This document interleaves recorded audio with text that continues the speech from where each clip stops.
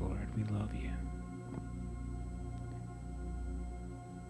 Yes, Jesus. From generation to generation, we'll give you praise.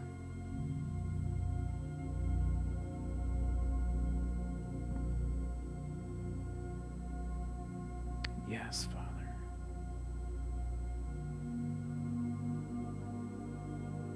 The highest praise, the best praise, from generation to generation, from age to age, we will praise you.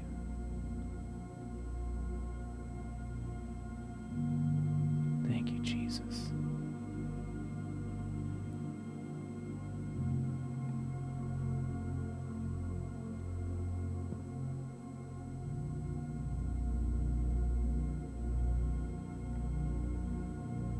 It's amazing that we get to praise and worship a King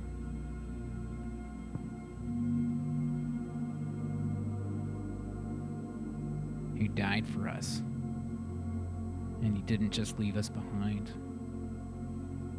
In fact, we get to partake of him every single day.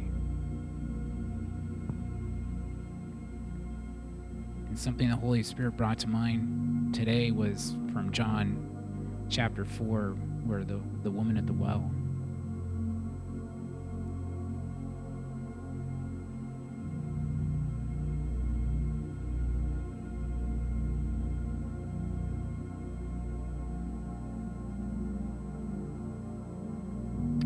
I just love it when Jesus says to this woman, if you only knew who I am and the gift that God wants to give you, you'd ask me for a drink and I would give you living water.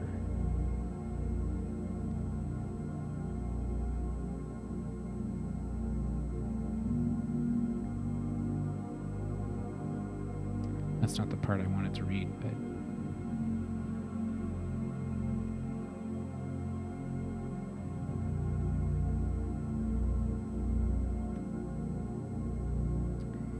Jesus said to her, if you drink from Jacob's well, you'll be thirsty again. But if anyone drinks the living water I give them, they will never be thirsty again. For when you drink the water I give you, it becomes a gushing fountain of the Holy Spirit, flooding you with endless life. I just love that. When we drink from the living fountain, he floods us with his endless life. The fountain of the Holy Spirit within us. And I just love her response, because she just says, let me drink that water so I'll never be thirsty again. And I just let that be our prayer tonight. Lord, we want to give us your living water so that we'll never thirst again. And not only that, but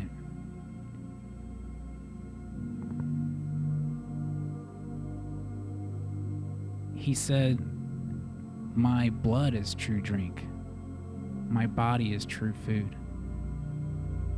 So we get to receive him not just as water, but as the blood that washes us clean. He's full of life. He cleans us from inside out, and he heals us from head to toe. So I'd like to have everybody come up and get their communion. And Scott's got the wine, and Tammy's got the bread, and Kara's got the juice. Yeah.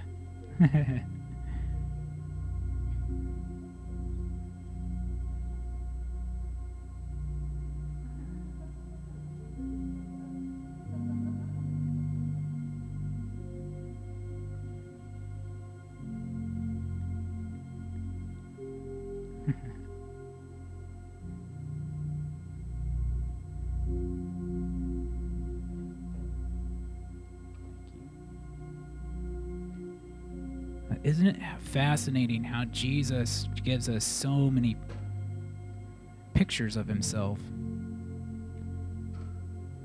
He's our living water. He sustains us daily. Like in the physical, we need water daily. You can't go very long without water, or it's going to be not a so great day. So we need him every day. But he said, "This is my body and it's true food." He's also the bread of life. We need, just like our physical bodies need bread daily, we need his body daily. And we get to come to his table. So Lord, we thank you that you took the brokenness for us that we deserved. You took that cross that we deserved. You were broken for us in our place. It was us that had sinned. It was us that did the wrongdoing. We deserved that punishment, and you took it for us. And we thank you, Jesus, that not only did you take that, but your body became that healing for us. So we just thank you now. And let's take the bread.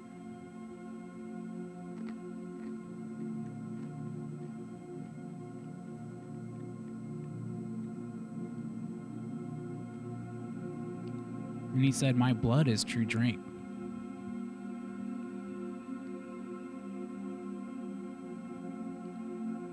The blood that was his blood poured out for us on the cross.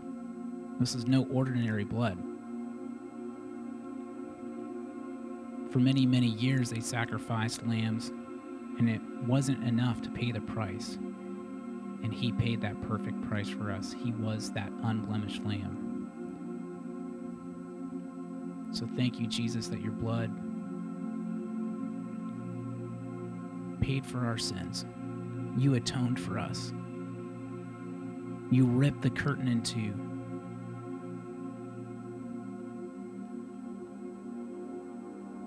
You're the perfect priest for us, and you gave us access again to the Father. Thank you, Jesus, that it's finished. Lord, you forgave us with so much. And so we forgive anyone, Lord. Let's take a moment to think about anybody that might be coming to mind that we might need to forgive.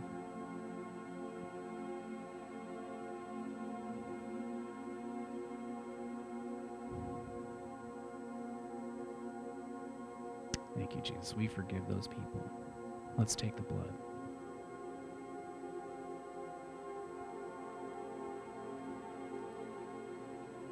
Thank you, Father.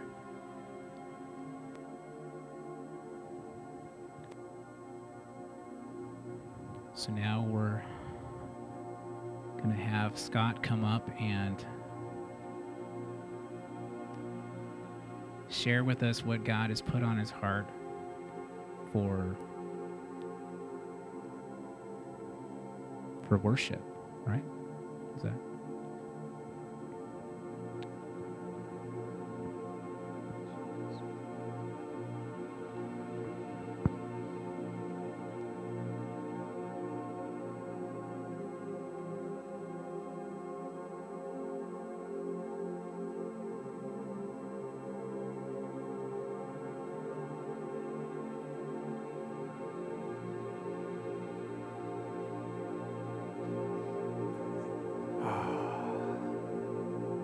Guys doing good?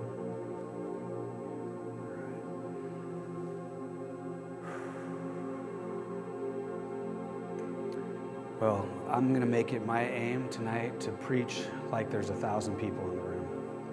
So whether there's 2 of you or 1,000, the Word of God is just as valid if I'm just in this room by myself, preaching to myself. I'll stand in front of a mirror and just preach until the cows come home. So I felt like the theme of worship, I mean, it's kind of who I am. I should have probably been a worship leader. I should have learned how to play a guitar and, get some vocal training.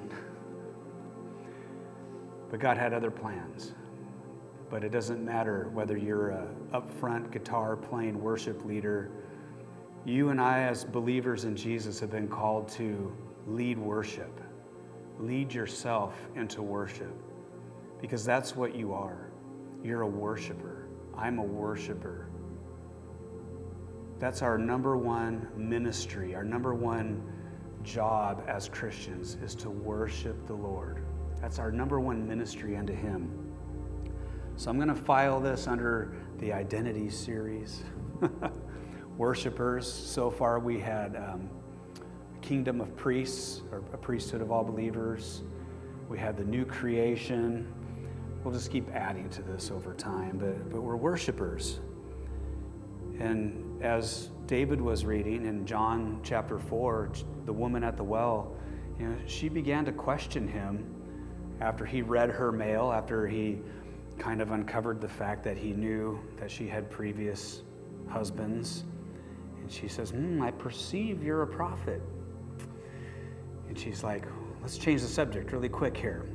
You Jews say to worship here, and the rest of us, non-Jews, we worship over here, but what say you, Jesus? And Jesus replies to her, there's coming a time where worshipers will neither worship on this mountain or wherever. They're going to worship the Father in spirit and in truth, because God is spirit, and those who worship Him must worship in spirit and in truth.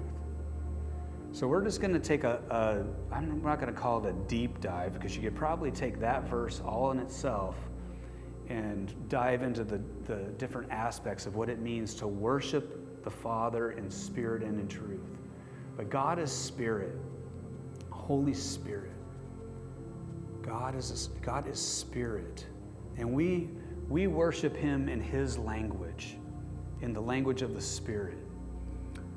So let's take a look at some scriptures here. First of all, we need to understand. Hey, I'm not supposed to scare people when they walk in. It's good to see you. Our number one ministry, we got saved and we became instantly ministers of God.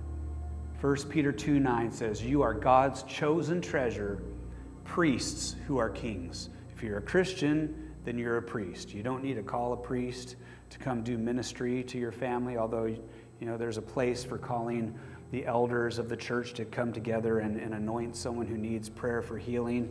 But you are qualified. You have been qualified, Ethan, to be a minister of the presence of God, a minister, a priest, to minister the kingdom, the life of Jesus to people around you. From the day you said yes to Jesus until the day you take your very last breath. Isabel, you are a minister of the gospel to your friends, to your co-workers, to the people that come in contact with you in Home Goods. All of us as Christians, we are priests. So Romans 5:17 says, how much more are we held in the grip of grace and continue reigning as kings in life, enjoying our regal freedom through the gift of perfect righteousness in the one and only Jesus, the Messiah. So not only are you a priest, but you're a royal priest. Jesus Christ is the King of kings and the Lord of lords. He is the King of all the universe. And we are now of His lineage. We are of His bloodline. We have been brought into His family, into His kingdom. As sons and daughters of God, we've received the spirit of sonship, the spirit of adoption. And now we get to call the same Father of Jesus, we get to call out to Him, Abba, Father. Jesus is our King, and we have been crowned with royal authority in His name and in His service. So that's pretty awesome. So you're a royal, kingly priest. And if you weren't convinced, Revelation chapter 1, 5-6 says, now to the one who constantly loves us and has loosed us from our sins by his own blood. Let's just get that clear tonight. You and I have been loosed from our sins. Sin no longer is your master. The sinful nature no longer has dominion over you. You have been set free through the blood of Jesus. You have been loosed. You have been loosed. Just imagine your foot caught in a snare and someone comes along and rescues you, letting that snare loose so that you can run free. You have been loosed from your sins by his own blood. Verse 6, and to the one who has appointed us as a kingdom of priests to serve his God and Father, to him be glory and dominion throughout the eternity of eternities. Amen. You should say amen to that. Amen. Awesome. Well, two of you agree. It's okay. You'll catch up someday. You'll get there. Right, Dad? You're getting there. Okay, he's nodding over there. Revelation 5, 9 through 10 says, and they were all singing this new song of praise to the Lamb. Because you were slaughtered for us, you are worthy to take the scroll and open its seals. Your blood was the price paid to redeem us. You purchased us to bring us to God out of every tribe, language, people group, and nation. And you have chosen us to serve our God and formed us into a kingdom of priests who reign on the earth. You and I are a kingdom of priests called by Jesus, called by God to rule and reign in life on this planet while we're alive now. Not just when we die and get to heaven do we get to rule and reign with Jesus. The Bible does say we will get to do that. You'll be judging angels, the scripture tells us. But right here and now, you and I get to rule and reign in life. We get to take the dominion of Jesus and extend it into our own lives, into our own family, into our own sphere of influence. So that's pretty powerful, but what does that mean? So that's all kind of under the theme that you are a royal kingly priest. So back to the theme of worship. Our number one ministry as royal priests is to be worshipers, is to worship the Lord. So Romans 12, 1 through 2 says, beloved friends, what should be our proper response to God's marvelous mercies? Just think about it for a second. Think about the price that was paid by Jesus on the cross. Think about the weight of the sins of the world that he carried within his own body while nailed to the tree. My sin, your sin, every darkest deed to the simplest little grandma sin. Sorry, I got to pick on someone in here. There's one grandma in the room. Grandmas, yes, they're sweet and they make wonderful cinnamon rolls. But even though those cinnamon rolls are sinfully delicious, grandma still has sin too. Grandma still needs her sins forgiven too. Without Jesus, grandma's going to hell. It's true. Apart from the cross, there is no forgiveness of sins. Without the shedding of blood, there's no forgiveness of sins. If Jesus wouldn't have died for you, my son, my daughter, if he wouldn't have died for you, you and I would be still lost in our sins. And it's not that God is a mean judge that could just overlook sins. He has to deal with sin. He has to punish it. He has to make amends with it. And so he took a sinless, spotless lamb, his one and only son, clothed him in human flesh, had him born of the Virgin Mary, lived a life of sinlessness for you and I, went to the cross as a spotless, sinless lamb, and took on our sin and our shame while he was on the cross, so that you and I could receive 100% complete forgiveness and a gift of righteousness by simply placing our faith in Jesus. We have become righteous through faith. It's not about works. It's not something that you could ever earn. It's not something you could ever deserve. It's a free gift, and all you and I have to do is receive. We put our faith in Jesus. We receive the gift.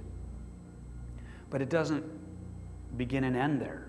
That's just the beginning of the journey. He has called us out of darkness, forgiven us of all of our sins, and he's called us into his light, into his kingdom of light, so that you and I can run with him in true righteousness, in true holiness, in true peace, in true joy, that we would be filled with the kingdom, the king's dominion.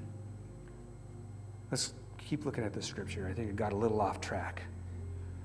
Oh yes, what should be our proper response to God's mercies? So in view of all that Jesus has done for us on the cross, the fact that he took all of your sin and shame and he carried it in his body on the cross, what should be our proper response? The answer is to surrender. Surrender all that we are. Surrender yourselves to God to be his sacred living sacrifices and live in holiness, experiencing all that delights his heart. For this becomes your genuine expression of worship. True, genuine worship is to give yourself to God on a daily basis as an offering, a living sacrifice. To start your day, to begin your afternoon, to go into the evening with a spirit within you, a heart within you that says, God, I'm yielded to you. I lean my life towards you. I surrender over and over because I want to be given to you in worship, because that's who I am now. You died for me. I am now your worshiper for life. Stop imitating, this would be verse 2. Stop imitating the ideals and opinions of the culture around you, but be inwardly transformed by the Holy Spirit through a total reformation of how you think. This is what happens in worship.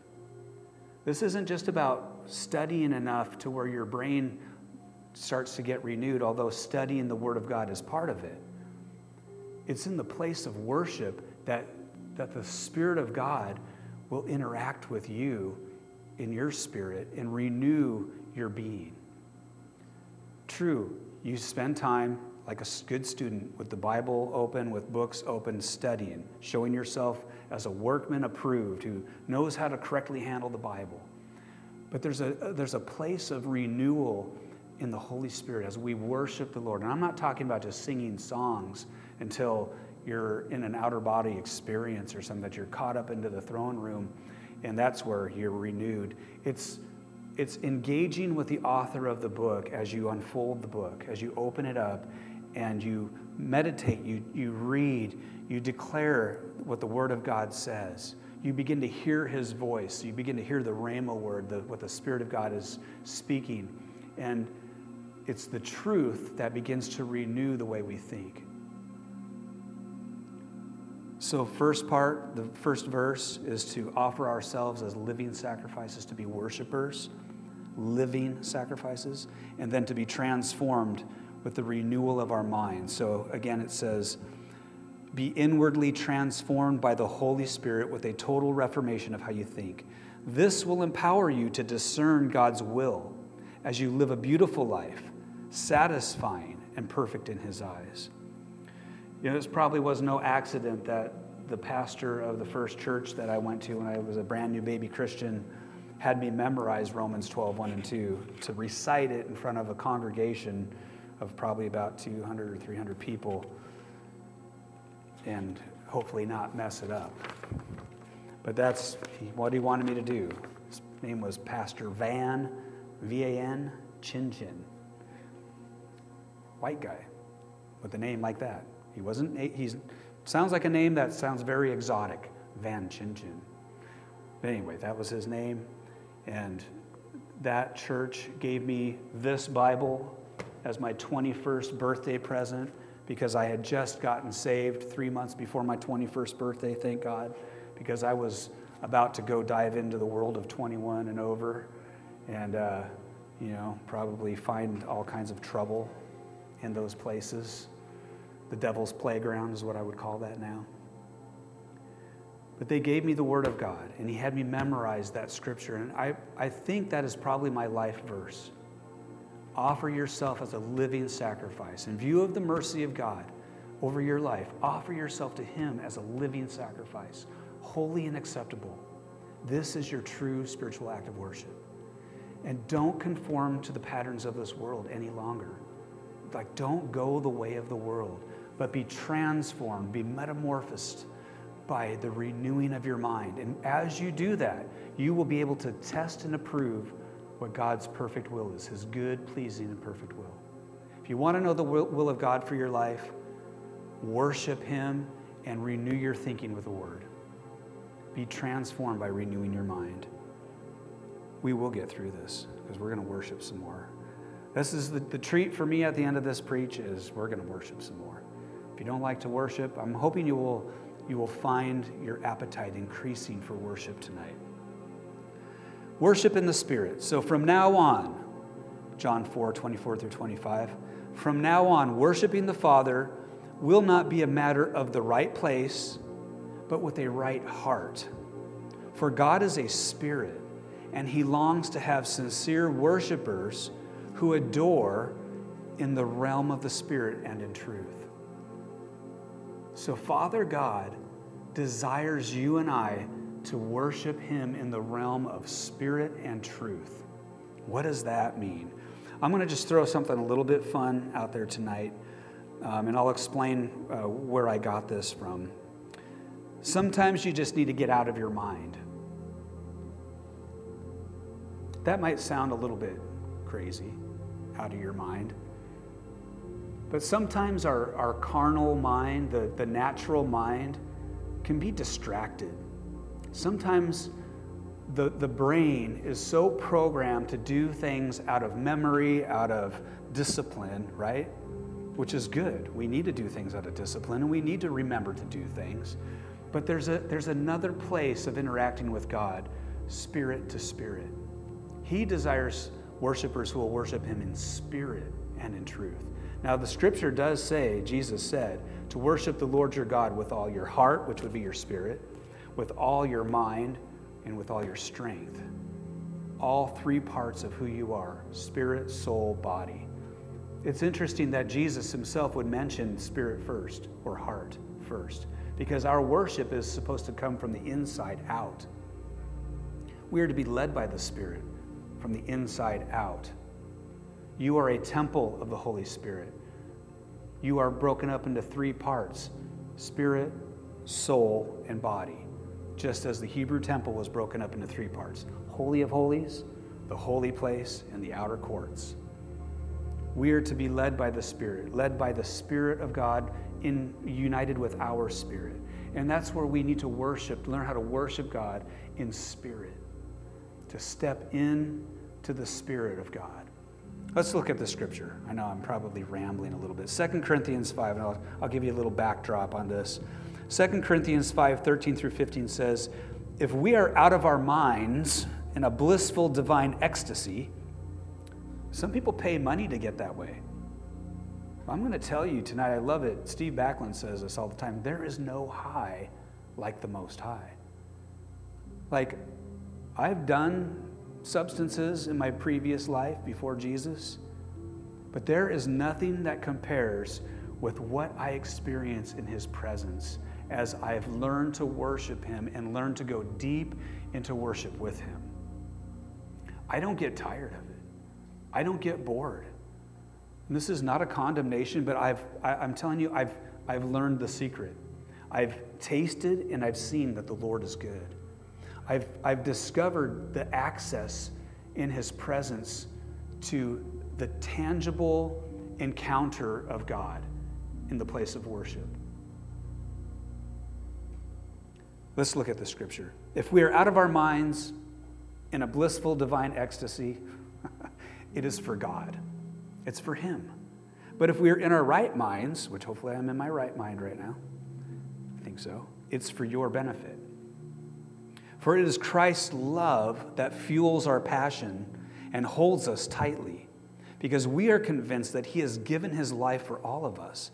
This means all, and you could say all if you want, all means all died with him, so that those who live should no longer live self-absorbed lives, but lives that are poured out for him, the one who died for us and now lives again. See, this is the call. This is the call. He gave you a free gift of salvation. He took your sin upon himself, and all he said for you and I to do is to believe and receive. you're forgiven. But there is a journey, there is a life to live with God from that point till you take your very last breath. It's described right here as a life poured out for him. A life poured out for him. A life that reckons itself as dead. Dead to my own desires, dead to my own, I shouldn't say your desires, because God gives you good, healthy desires. And he gives you dreams and things in life to pursue. But all of the desires that have nothing to do with God, that are apart from him, apart from living life with him, the things that are kind of like just the worldly pursuits, those are the things that he's asking us to just consider ourselves dead to those things and not living a self-absorbed life. I like that in the Passion Translation. Not living lives self-absorbed. Absorbed. You guys know what I'm saying. So I bring that up because today I was listening to, Tammy and I were both listening to, can you hand me my phone down there? We were listening to Dan McCollum. Dan McCollum, thank you, is a prophet who is part of the School of the Prophets that Bethel yearly does a conference with. And I won't go into his whole history and background, but his message was so good. Where do I start? I'm not going to read his whole message. And his message had to do with the importance of prophecy and why God desires for all of us to prophesy. You know, the scripture said, in the last days, the Lord says, I will pour out my spirit on all flesh. Your sons and daughters will prophesy. Your old men will dream dreams. The point is, God wants all of us to prophesy. And so he had 4 points in his message about what the heart of God is for us to prophesy. Restoring dignity, revealing identity, refreshing and restoring, and releasing the new thing. It was all so good. I can't talk. Holy Spirit's got my tongue. No, it's just me stuttering. I could have just put the whole message on and sat back and enjoyed a preach myself tonight instead of preaching to you guys, but maybe we'll do that one of these nights. But down in his notes, there's this thing, and I think someone said it in prayer tonight, about displacing things. This whole theme of getting out of our minds. He talked about displacing our thinking. So Jesus, we believe that Jesus is the answer, right? He's the answer to everything. Sometimes if we need to know the answer that Jesus is for a situation, we got to get out of our mind and in the Spirit. We need to access truth in the Spirit. We need to get a revelation, a download from God by the Holy Spirit. We talked about this last week, about hearing the voice of God. In 1 Corinthians chapter 2, Paul describes that whole interaction of the Spirit of God. No one knows the thoughts of a person or of a man except for the Spirit of the man within them. Same with God. No one knows the thoughts of God except for the Holy Spirit, who searches the deep things of God. And then he gives us that Old Testament scripture, no eye has seen, no ear has heard, no mind has conceived what God has prepared for those who believe. But he says, but we have the mind of Christ. See, we have the Holy Spirit living in us, who searches the deep things of God, all of the secrets, the answers to everything that could ever be needed on this planet as a solution to a problem is in the heart and mind of God himself. And the Holy Spirit has that. And we can access that because we have the mind of Christ. We have the mind of Christ through the Holy Spirit in us. So the point is, there's a place of getting out of our minds. We got to displace our normal thinking. He talked about George Washington Carver, who asked God, show me the mysteries of the universe. And God spoke to him. He says, you can't handle it. Basically, that's my own words, but he's told you can't handle all of the mysteries of the universe. But I'm going to show you the mysteries of the peanut. And George Washington Carver got downloads from God. I don't remember how many things that could be used from the peanut. a little peanut brain that we have compared to the mind of God. And then the same with the sweet potato. Inventions, things that no one would have ever thought of because it came through divine revelation. It's amazing. God has the cure for cancer. He has the answer for every problem we could ever face. So what helps us? What can help us displace our thinking and access the mind of God? Worship. The number one thing he said in his message this morning was worship. He brought 3 other things. I'll mention them real quick. But worship. And it confirmed to me what I felt God was speaking, that there's something so important and necessary for all of us to get a hold of when we realize that it is in the place of worship that we can interact with God, that we can receive from God, that we are renewed in his presence. We behold him like a mirror, face to face, and we get transformed. We get metamorphosed. We get changed. Did I say it wrong? Metamorphosis? Okay. Metamorphosis. Cinnamon. Okay, so displace our thinking. Worship. The environment of worship is an environment of displacement. Do you notice when you come into this atmosphere and worship God together with your spiritual family, that the stuff of the earth just kind of falls off? You get so enraptured in God's presence, so consumed with focusing on how good he is, declaring the truth about God, that the stuff that you came in with weighing on your mind just falls off. You're getting a displacement happening. Worship displaces your own natural carnal thinking, and it also displaces things in the spirit, which we'll get to by the end of this, because then we'll go right into worship, because we're going to displace some things in the spirit tonight. Answers come in the exchange between heaven and earth when we're worshiping. Answers come in the exchange between heaven and earth to heaven. We are exchanging this natural realm with the spiritual realm of heaven, and there is a transaction taking place as we worship God. He has given us the mind of Christ. As we love on the Lord, he delights over us. In fact, Zephaniah 3:17 says, I don't think I have it in the notes tonight, that he rejoices over us with joy.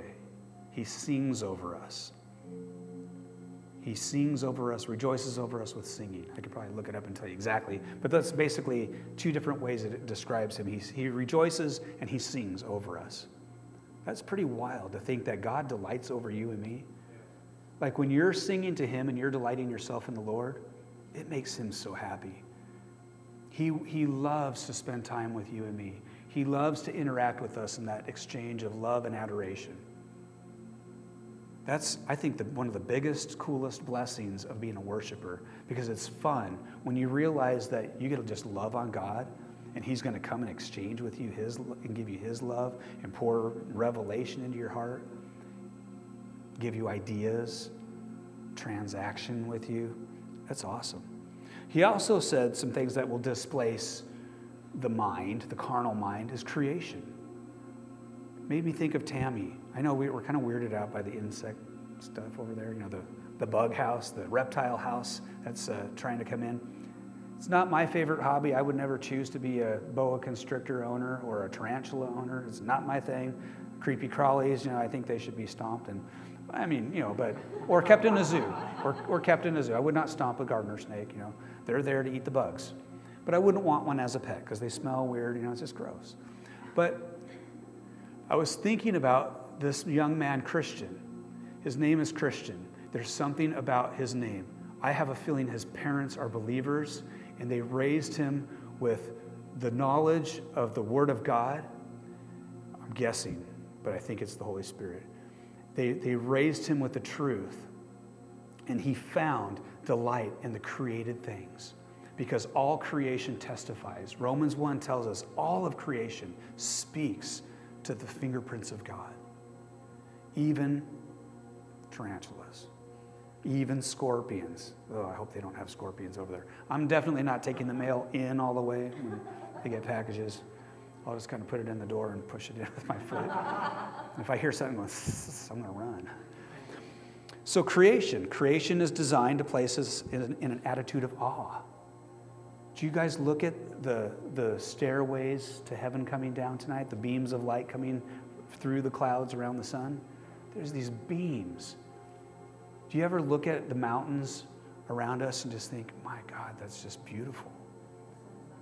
The sunsets, or whatever you could think of in creation. God designed this planet so that it would all testify of a creator, of a wonderful, creative artist, the artist of all artists, who would make these things.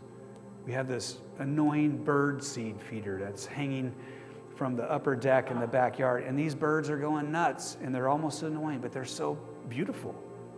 They've been flitting past us. Hummingbirds were fighting right in front of us. It was just intense. It was like an airport gone crazy.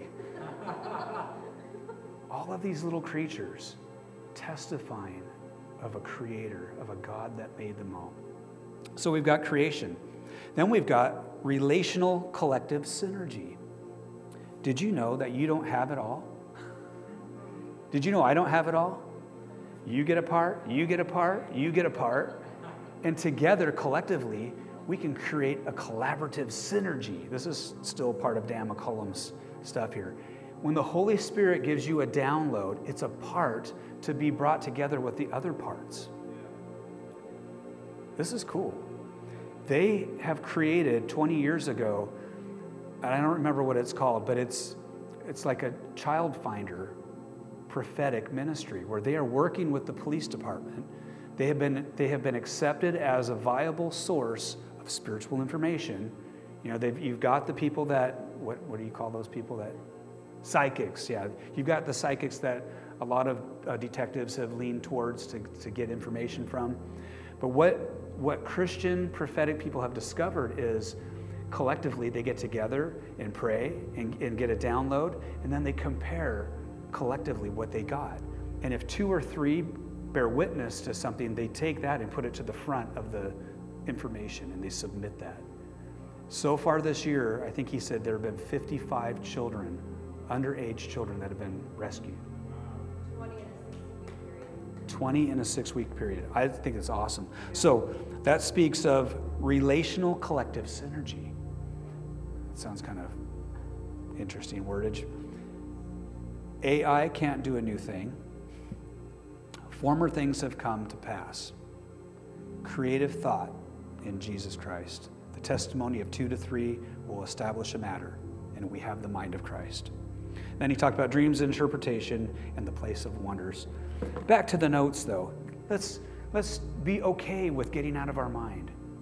Let worship in this place be an invitation for you to get out of your mind a little bit. Just let it all go. Just get over the crap that happened at work. Everyone here's got a job? I'm not meaning to look at anyone. I got stuff at my job too that I don't like.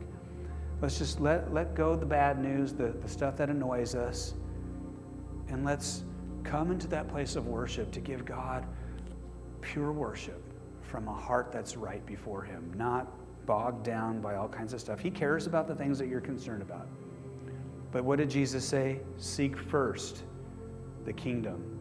Seek first the kingdom and His kingdom and His righteousness, and He'll take care of the details. We don't need to worry about all the little stuff. He's at work. All right, let's move on. Worship in truth.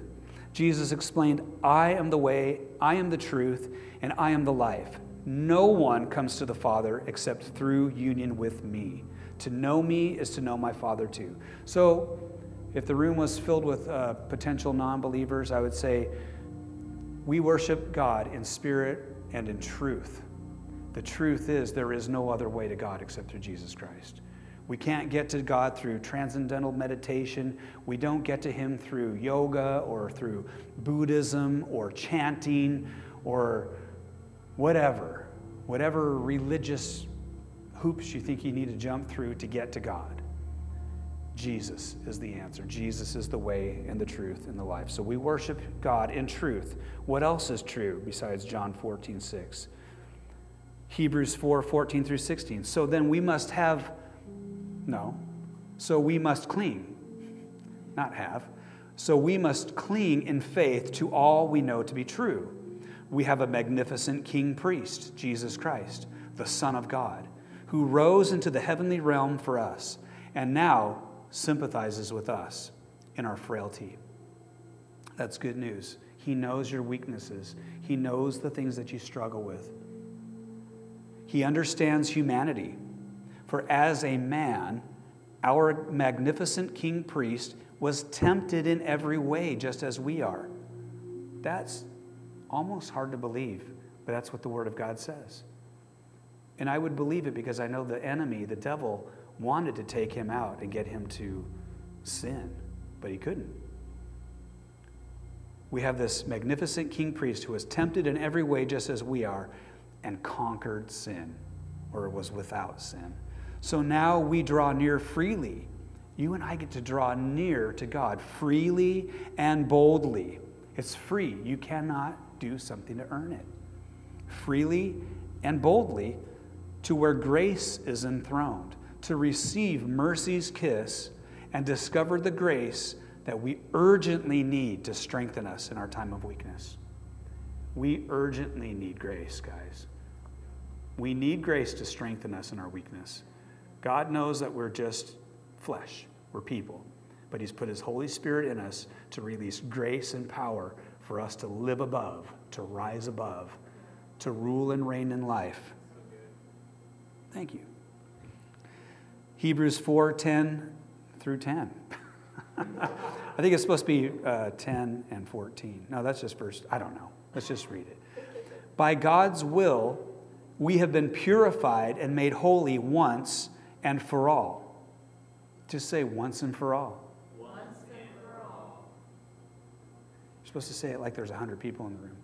No, I'm kidding. Yeah, yay, clap, clap, clap, cheer. By God's will, it was God's will that it was to be done this way. By God's will, we have been purified and made holy once and for all through the sacrifice of the body of Jesus, the Messiah. It is done. You are clean. You are free from your sin. You have been declared holy and righteous. If you're not sure yet, that's what happened. There was a second part. So it's 10 and 14. That's what happens when you don't thoroughly go back over all the slides. And by His one perfect sacrifice, He made us perfectly holy and complete for all time. So when we approach God, when we want to worship Him in spirit, out of our minds, and in truth, we need to know what the truth is, that Jesus is the way, and Jesus has already made opening for you and I, access for you and I to come to the Father, because His blood is our one and only claim. As the old song says, just as I am without one plea, but that your blood was shed for me, and you have bidst me to come to thee, O Lamb of God, I come, I come. I have no plea before God to come into His presence, and neither do you. We can't serve Him enough, give to Him enough, worship Him enough, read enough, to deserve to come into His presence. If it wasn't for Jesus and the cross, that is the truth. That is the access point. Hebrews 10:19 to 23. You guys doing okay? Better do a check-in real quick. Okay. Doing good, Liberty?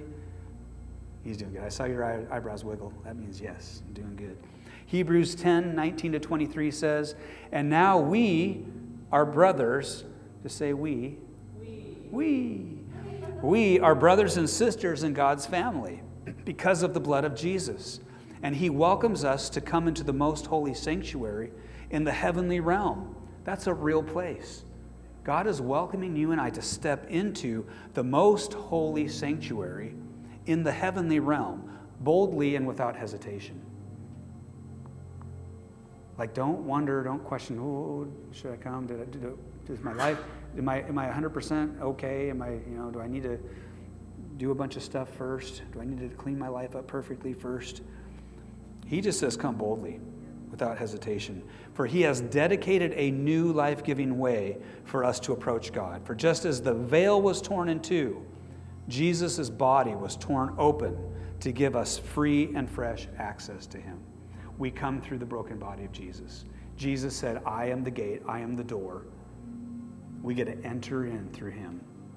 He is the way and the truth and the life. So, there's more to that scripture. And since we now have a magnificent high priest to welcome us into God's house, we come closer to God and approach him with an open heart. See, God wants you to come to him and just don't try to hide it. Don't try to cover your heart. Don't be like Adam and Eve and sow fig leaves and try to cover your nakedness. Come before God boldly, without hesitation, with your heart wide open. He knows what's in there. You can't hide it from him. So you might as well just open up the cupboards. Swing open those doors so he can say, see, I knew that was there, but now that you opened it towards me, I can help you with it. I can help pull that stuff out. I can brush that off. I can break that off. I can release my fire and burn that right out of you. As you worship him, he's going to transform you with an unveiled face. You come boldly before him, and you're transformed from glory to glory. But what does the scripture say here? Where I lost my spot. Approach him with an open heart, fully convinced that nothing will keep us at a distance from him. For our hearts have been sprinkled with blood to remove impurity, and we have been freed from an accusing conscience. Now we are clean, unstained, and presentable to God inside and out. This is truth that, I'll just speak for myself. This is truth that I need to renew my mind with. Like, I need to know this so deeply that I don't even question it. That I've been made clean inside and out. That I can come to God right now just as I am because I'm clean. No accusing conscience. Nothing inside of me telling me, yeah, but you messed up. There, you shouldn't have laughed at that joke. You shouldn't have shared that on Instagram. And Tammy knows what I'm talking about. Okay, let's move on. Here's the final. We're going down the hill here, full blast, into what worship is. We worship God in spirit and in truth. We are his royal priests. We've been called to minister to him in worship. That's our number one ministry. We get to wage warfare with our worship. Notice that was all W's. We wage warfare with worship. I don't know why it turned out that way. It's kind of weird, I thought. WWW. Right, 5 W's. Can't say that very fast because it doesn't. I'll be speaking in tongues before you know it. This is awesome. Psalm 149, 6 through 9. I think we opened with this last week. Maybe it was Wednesday. God's high and holy praises fill their mouths. For their shouted praises are their weapons of war. I don't know how it works, but this is what God is saying. Your words of worship, your shouted praises are weapons of war. These warring weapons will bring vengeance. Man, devil, you better run, because I'm about ready to shout. These warring weapons will bring vengeance on the nations and every resistant power, to bind kings with chains and rulers with iron shackles. Praise-filled warriors will enforce the judgment decreed against their enemies. This is the honor he gives to all his godly lovers. Hallelujah. Praise the Lord. We posted it a while back. I think I shared a Sean Foyt post. He was holding his guitar like a weapon aimed at a city. He was up on a hill. I think he was in the Middle East somewhere. And he said something about this is how we fight our battles, maybe something like that. I posted that, and someone who's one of those word-only people, they don't believe in, they thought, well, there's more to it than that. It's, in other words, it's not just worship, that we warfare with. That the Bible is the sword. It's true, but worship is a part of our warfare. What is coming out of our mouths when we're worshiping? It's the sword of the Spirit. We are singing and declaring the Word of God, which is the sword of the Spirit. And as reading it in quiet, It might be good for you, but it doesn't really shift the atmosphere.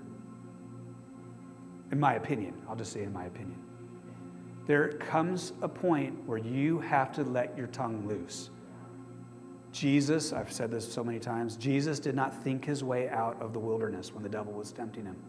He declared the word of God to the face of the enemy. Man shall not live by bread alone. You shall worship the Lord your God and serve him only. And he spoke, and the devil was like, ugh, I'm out of here. Ugh. Let's look at one more scripture. Is that the last one? Ooh, we made it to the very end of the scriptures. Isaiah 30, verse 32. This is so cool. Think about this tonight. As we finish off the evening with worship, think about this. Every stroke, every pow, every slap, I could get really careless with my words if I'm not careful. Every slap that the Lord lays on them with his punishing club will be to the music of timbrels and harps as he fights them in battle with the blows of his arm. That's awesome. God loves music because as the music's playing, he just gets into it. He starts beating the crud out of the enemy. The scripture says that God has gone up with a shout, the Lord with the sound of the trumpet. Sing praises to God, sing praises. Sing praises to our King. Why, I should have had that one. Did I have that one ready to go? We're going to worship if you guys are ready. Oh yeah, right here. We'll go out of that. Why don't you stand up? And then you can sit again whenever you feel like it. So, whenever you feel like, I'm just saying, you're free to sit back down while you're worshiping. Just as a side note, I spent 10 years in the Foursquare denomination, and we would worship with like exuberant hand clapping, and I mean, it was joyful. The place, I felt like I was like floating off the ground. It was just, I wanted to get people there who weren't Christians because I thought they're going to get saved. They're going to feel the presence of God. But they would worship like that, standing and clapping, and then that was the praise. They would do praise and worship. And then during the worship, half the room would be sitting down in their chairs with their hands raised. It wasn't until another church where people got a little bit kind of almost like a religious attitude towards it. If the president of the United States was in the room, would just sit? No, you're going to stand for God the whole time. And we've seen it, Kids, stand up, get up, get up. You're worshiping. I'm joking a little bit, but I'm just saying, you can worship God through dancing. You can raise up shouts of praise. I think there were 7 things I looked at on my phone of expressions of worship. You can fall face down before the Lord in worship. You can twirl. I mean, the different Hebrew words for worship, it's like twirl, dance, lift up a shout, clap your hands. So what does the scripture say in Psalm 47? It says, clap your hands, all you nations. Shout to God with cries of joy. How awesome is the Lord Most High, the great King over all the earth. He subdued nations under us, people under our feet. He chose our inheritance for us, the pride of Jacob, whom he loved. God has ascended amid the shouts of joy, the Lord amid the sounding of trumpets. Sing praises to God, sing praises. Sing praises to our King, sing praises. For God is King of all the earth. Sing to him a psalm of praise. God reigns over the nations. God is seated on his holy throne. Jesus, tonight we worship you. We rejoice in your presence. We honor you as the one who is the name above all names. We glorify the name of Jesus. Lord, you saved us, not that we could just do whatever we want from that point on. You saved us to become your royal priests. You saved us to become your worshipers. You saved us that we would be ministers unto you so that you could do warfare on our behalf as we behold your glory and lift up high praises to you. So we worship you in this place and we take the rest of this evening to glorify your name. God, we say, would you come and displace the natural mind? Would you come and displace, would you shift us out of thinking stinking thinking, or even if it's not stinky thoughts, if it's just thoughts that don't line up with what you want to do, God, would you shift us into the Spirit tonight? Would the roar of your presence, the roar of your waterfall, speak to the deepest parts of us? Deep calls out to deep in the roar of your waterfall. So Holy Spirit, we invite you to come and make a divine exchange, that you would grab us by the Spirit man, the Spirit woman. You would pull us up into the throne room tonight as we worship you in Jesus' name.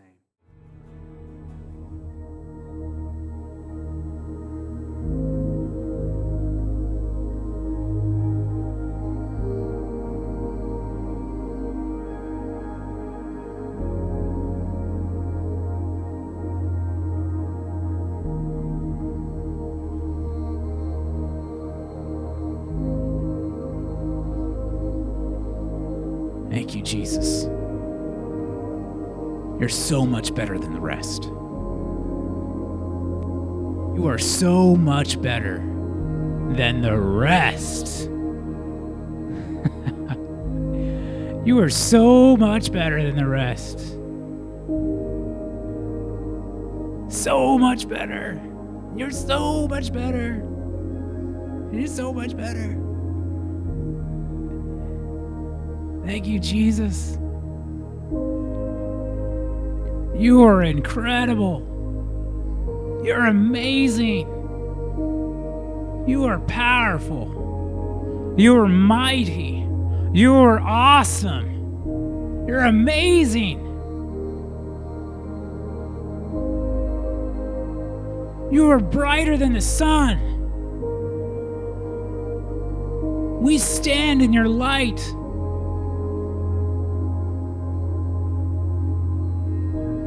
So much better than the rest.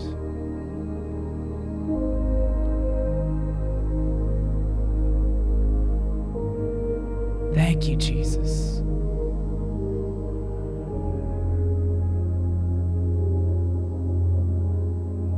Thank you, Father. We are your sons. We are your daughters. We are your children.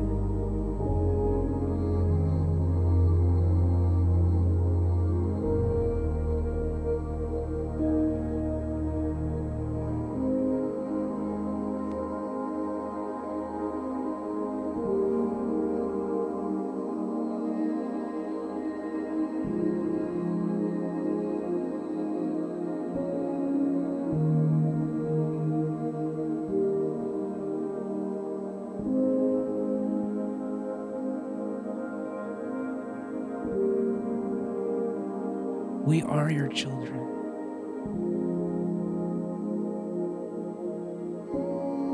You are our Father.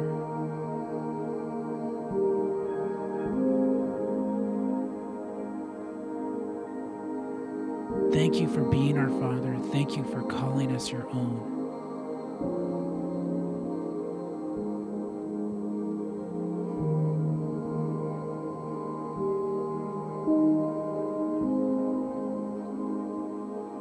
Thank you, Jesus.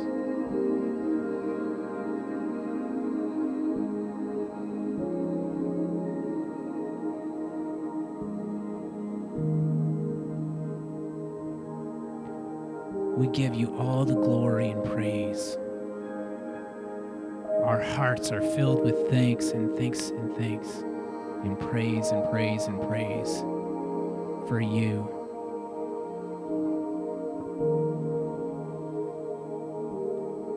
This is all for you, Jesus.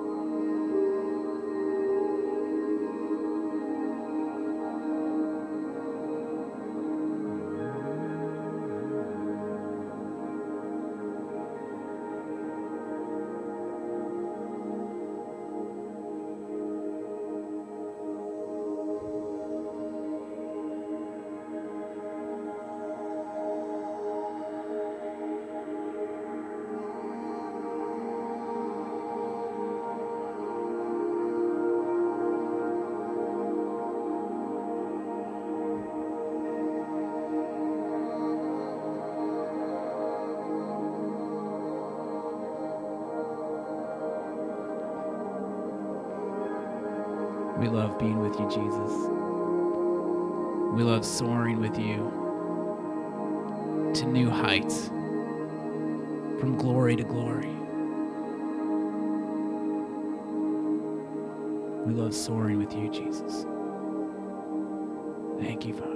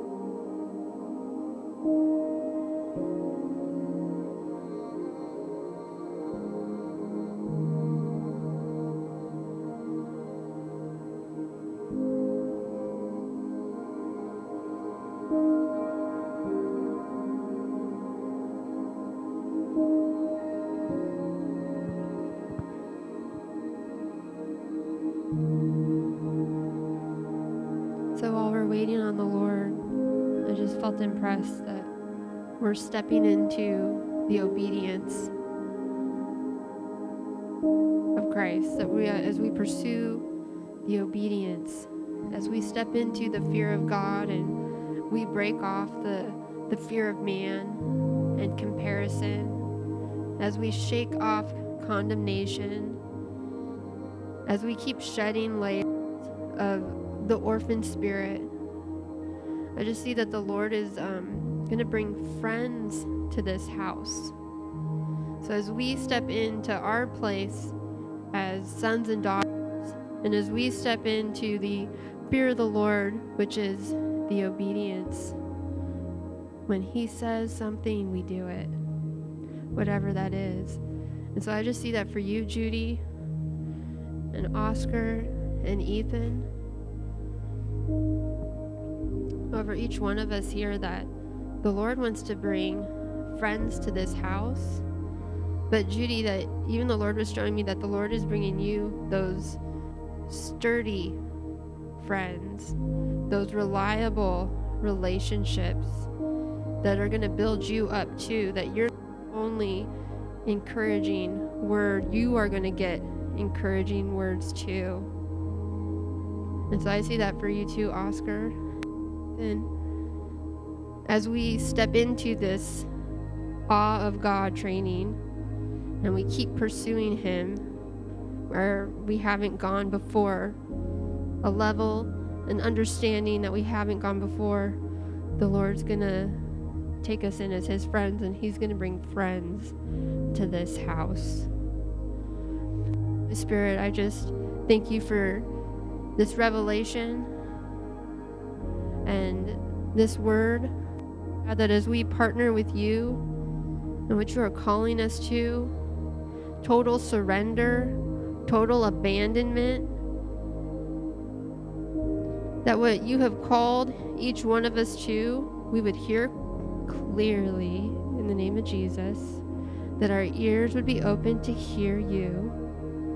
And Lord, I just break off all confusion where the enemy comes in to stir up strife and division. I just break that off right now in the name of Jesus.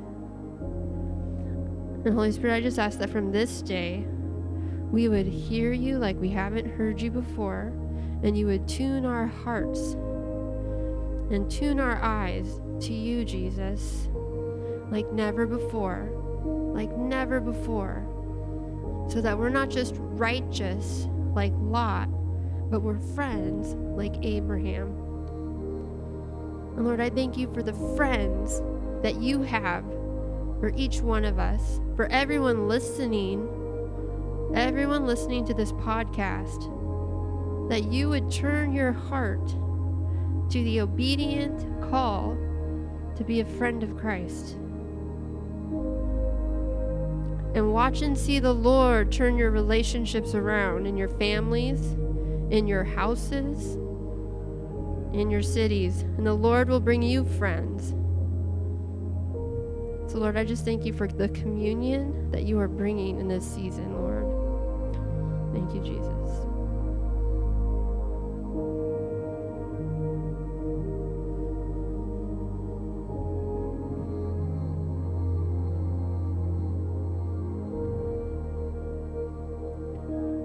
I feel like in this moment, Holy Spirit is welcoming us and greeting us like a father.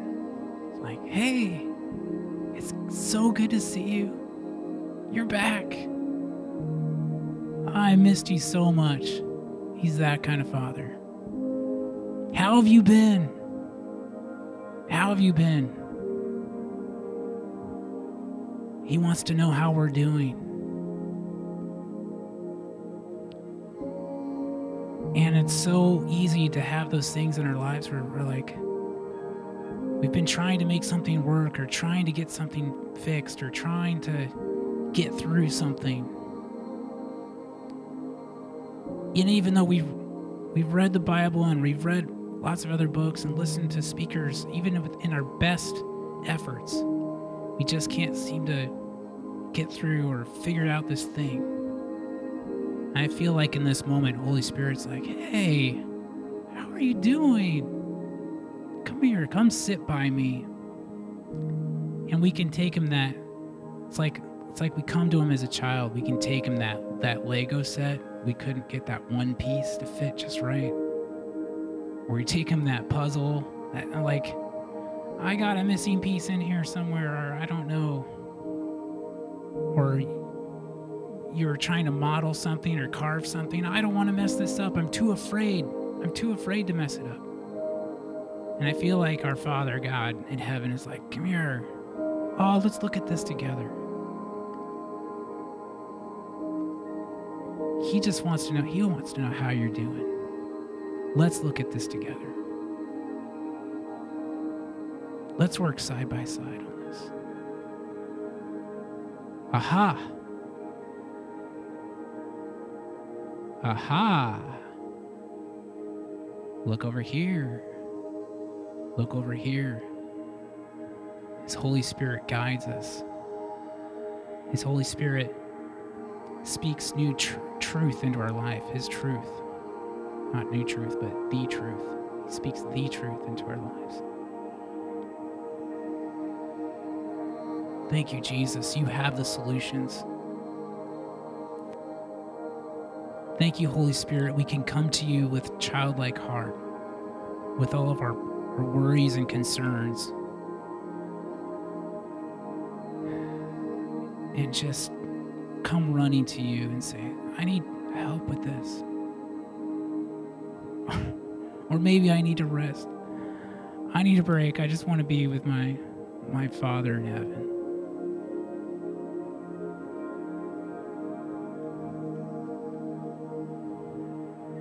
He just wants to be with you and you to be with him.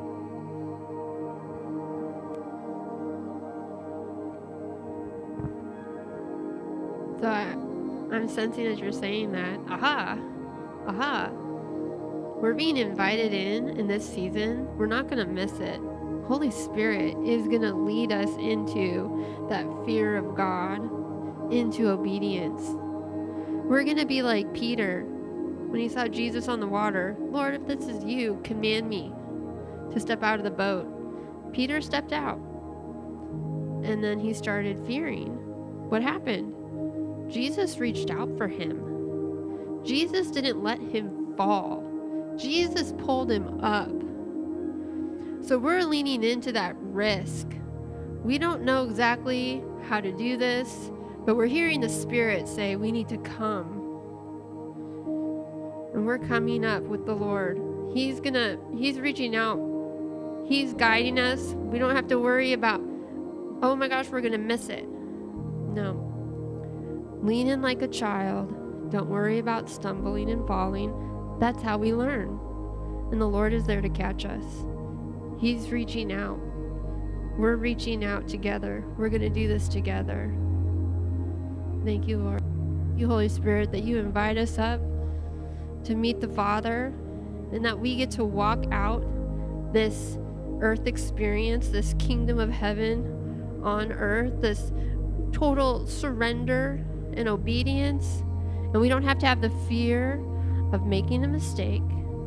And I just come against that right now in the name of Jesus. Spirit of fear, be gone in Jesus' name.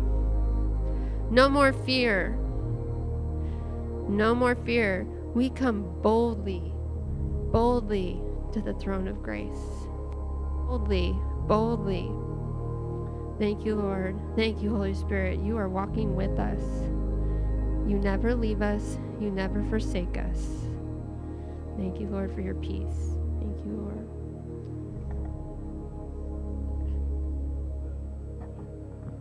So good. So good. Well, I got a revelation. We're going to wrap up. But I got a revelation as David was just speaking on behalf of the Father. It's pretty brave of you to do that. Just that light-hearted voice of the Father. I'm glad you're here. Something clicked. Something shifted in my spirit about how I see the Father. I think for some of us, there's a tendency that the Father begins to be a little scary and aloof. little distant and you're unsure about how he feels about you. And then I was reminded, as David was saying that, the story of the good father, the prodigal son. And Jesus, he said, you've seen me, you've seen the Father. Like, the Father is just like Jesus. He's not different. He's just like Jesus. Jesus reflects his dad, reflects his father, like son. So Jesus said, if you've seen me, you've seen the Father. So we don't need to be afraid. Gentle, joyful Jesus, who has the smile on his face, as some people have painted pictures. The laughing Jesus, the happy Jesus. He had joy without measure. So that's what the Father's like too. So that's good. That's good. I received that.